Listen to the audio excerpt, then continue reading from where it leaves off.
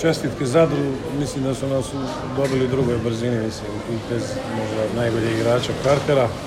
Vidi se da su u dobrom stanju, imaju dobar moment, dobra forma, dok smo mi evidentno u krizi koja je došla u najgore mogući moment, međutim, na nama je da se probamo izvaditi, da idemo utakmicu po utakmicu, jednostavno da ne izgledamo ovako kao što smo izgledali.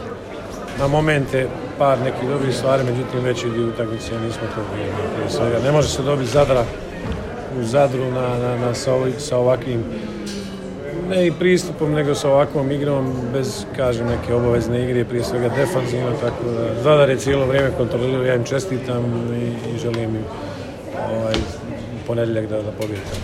Kao što je trener rekao, znači mi smo evidentno u krizi, imamo 4 poraza za redom, nakon finala kupa smo se jako opustili, to nam se obija o glavu već 4 utakmice za redom. Bilo je danas dobrih segmenata, prvi 15 minuta igrali smo solidno, kontrolirali smo utakmicu, onda smo ušli u neke loše akcije, loše greške, dotično polovrijeme u minusu i onda smo samo padali čitavo drugo polovrijeme i tako je završilo. Zadru čestitam, puno su bolja ekipa od nas u ovom trenutku i želim im sreću u ABA ligi i u nastavku prvenstva.